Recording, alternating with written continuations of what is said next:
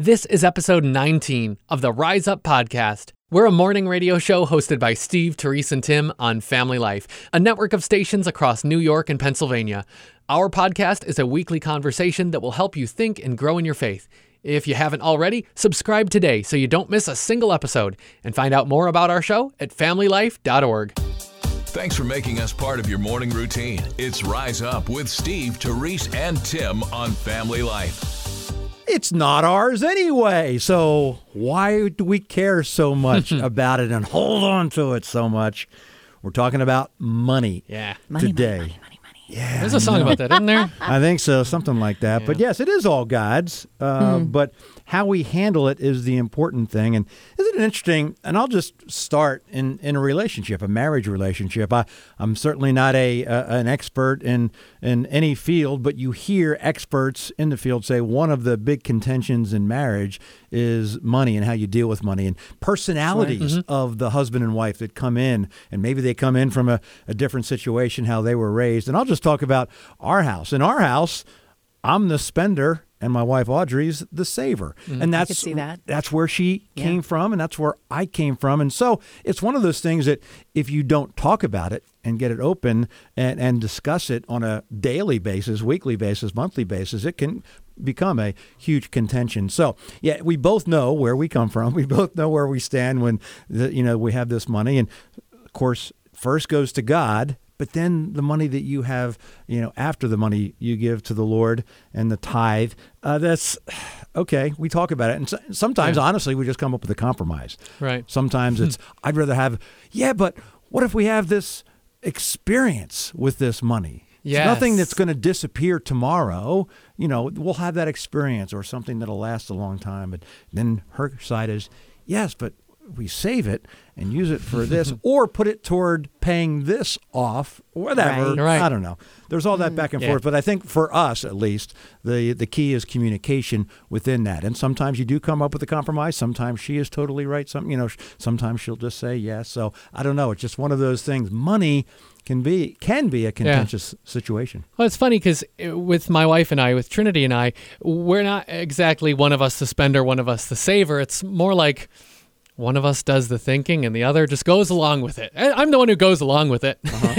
Trinity's the one who knows what's going on. She knows where our money's at and all that. And I'm so thankful for that. But that doesn't give me the excuse to be lazy and to not know what's going on. But, it's just, it doesn't occur to me a lot. It's not as though I'm just going to say, oh yeah, spend money on this, that, or the other thing. Just kind of, spend it if you need to. Don't if you don't, I guess. And obviously, overly simplistic way of looking at things, but just that we do see it differently, and I think that we've had to come to some of those compromises like you talked about, Steve. But it's funny, I was telling a friend how I felt about money, and their response was, wow, it seems like you have such a God-given peace about something that gives so many people so much stress. And I thought, well, that's a flattering way to see my position, but it's not always that way, because there are times where money really does stress me out, because I don't think for most of us, money is ever really about itself. Money isn't about money. It's about how we see it. Most of the time, I see it as a confusing numbery thing, and I don't like confusing numbery things in my life. So I put confusing numbery things away. But when I'm seeing money as health, when I'm seeing money as security in different times in life, then it starts to matter to me a lot. I think that it's easy for us to, we all see it differently. We might see money as an opportunity for more experiences in life, more opportunities in life. We might see money as a social or a status symbol. So what really matters to you at that point? Well, it's not the money for the money's sake. It's what it can get you. And I'd be remiss if I didn't go to my favorite book, Ecclesiastes. Always has something interesting to say. Some people outright deny that's not in the Bible. Oh, yes, it is. The Bible says money answers everything. That's not a command. That's not saying the way things necessarily should be. But in this fallen world, it often is. For most of us, we're asking different questions. We're asking, how am I going to know my family's going to be healthy? How do I know I'm going to be secure? How do I know I'll have the status I want in this world? Well, the book of Ecclesiastes speaks realistically to how we often do try to get that. We often look for money as the answer to everything, whether or not we should. And so much of it is personal conviction, and kind of what the relationship is like. Steve, when you talked about a desire to pay things off, there are many Christians who don't believe that debt is bad. And then there are others who think it's the worst thing ever. And the Bible does speak some about being in bondage. But if it's not in bondage, is it okay to have a little debt? That's personal conviction, deciding what to spend on and figuring that out in your marriage is personal conviction. But you can't argue this. Money is a big deal to God. I mean, it's not something that's not addressed in the Bible. It's not anti-spiritual. It's a big deal to him. In fact, there are more than 2,000 verses in the Bible about money for us to go to, to learn from, to develop our convictions. So some of the things that we're told from the Bible, and you touched on some of this from Ecclesiastes, Tim, but do not love money. When the Bible says that the love of money is the root of all kinds of evil. Choose God over money. Getting things in the right order is important to him. Be generous with your money. And it's true that if you take that love for money and turn it into a love for social justice or a love to end poverty or a love to do any of those other things that God would go, yep, that's a good use of it, then you've kind of deflected the love from money. The Bible tells us to trust God, not to trust money. And there also is some scripture about planning and saving, that's a wise thing to do. But the overall key is to not make an idol out of money. And I love this quote, use money, don't let it use you. And I was like, oh, yeah, that makes sense. So there are two beliefs that I think a lot of people cling on to. And tell me if you've ever believed one of these. Because the love of money is the root of all evil, the more money you have, the less righteous you are. It's tempting to fall into that because you think, well, if the person has a lot of money, they must really love money. Oh. But that's not necessarily true. Okay, how about this? God wants Christians to be prosperous. So if you're not, you don't have enough faith.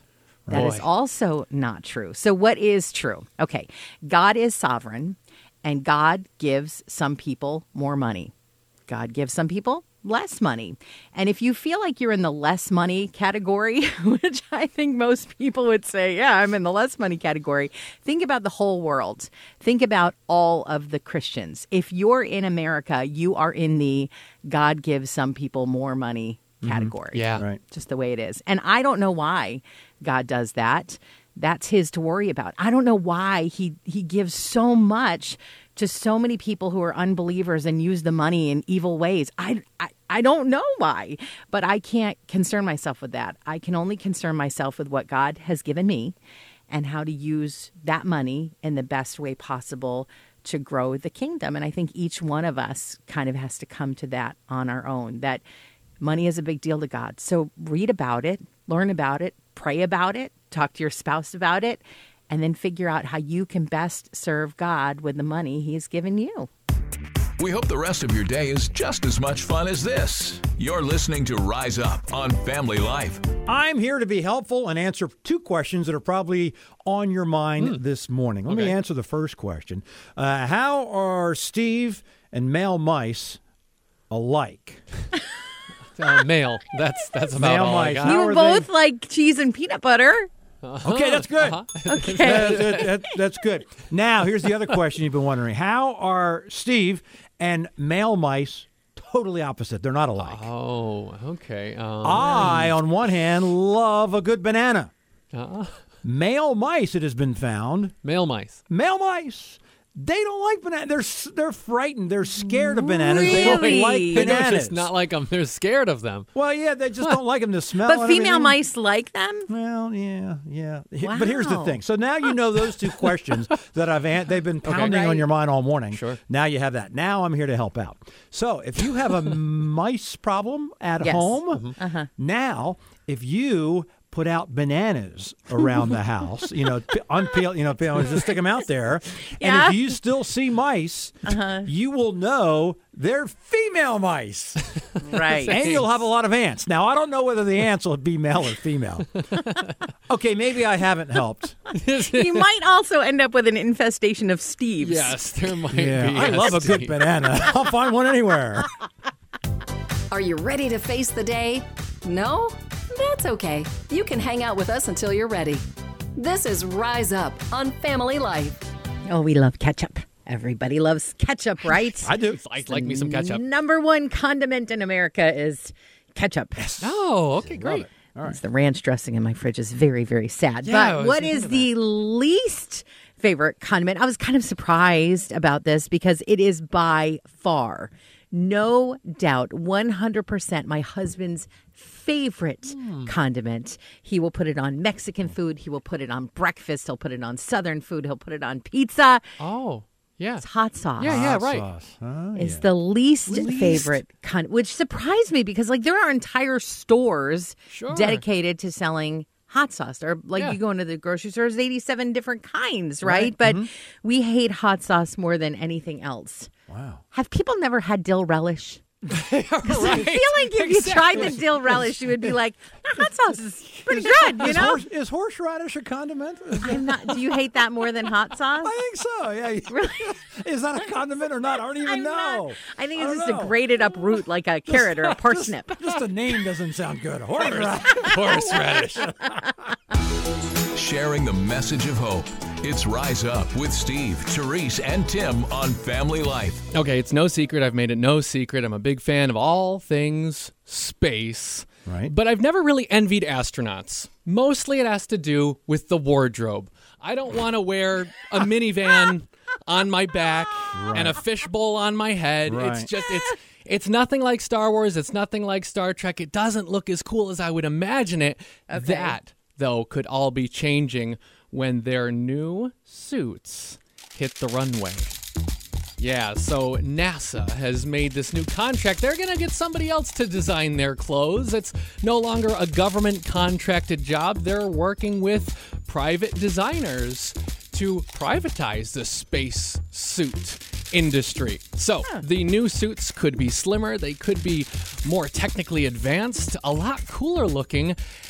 And they could be accessible to private individuals, such as, well, perhaps myself. We'll see how much they cost. But the big red carpet spacesuit announcement, as much as it means that civilians like myself could eventually get their own private spacesuits, I'm not sure if it fits family life dress code. Maybe if I take the helmet off so you can still hear me on the radio, I don't know, but I might be interested. It's a good look, don't you think? Move it, Tim. Move it. Move it, Tim. Work it. Work it. Come closer to the radio so we can see you. Wow, you look great today. This is Rise Up on Family Life. If I seem a little down this morning, it's because I've come to the realization I'm not going to be as funny as I used to be. Oh, boy. What made you think that? Well, there's a word. It was one of my favorite jokes I use, but now I find that the original definition of this word means nothing like it means today. So if I'm to be totally accurate, and you know that I always am, I will not be able to use this joke anymore, so I'm not going to be as funny. The word is ambidextrous, which we all know Right. means to be able to use both hands, right? Right. When I look up the original definition of this, it was way back in the mid-16th century. It was for someone who took bribes from both sides of a legal action. So they were two-faced. And that's not a good thing. No. Right. I don't want to use that now. You and have what it in a used joke? to be my favorite joke of, well, it's more of a one-liner kind of thing, but it's one of the things you just Well, makes let's me hear it. hysterical. Now I won't be able to use it correctly anymore. So I'm allowed to use this in the... Sure. Let's hear. We'll Let's judge if pretend- you're as funny as you used to be. We'll humor you. Well, I'd give my right arm to be ambidextrous. I feel like your humor now is exactly like it was yesterday. Yeah, no change. You're fine, Steve. Same as always. Feeling better, I guess. Anyone else wish morning started just a little later? Yeah, we get that. It's Rise Up with Steve, Therese, and Tim on Family Life.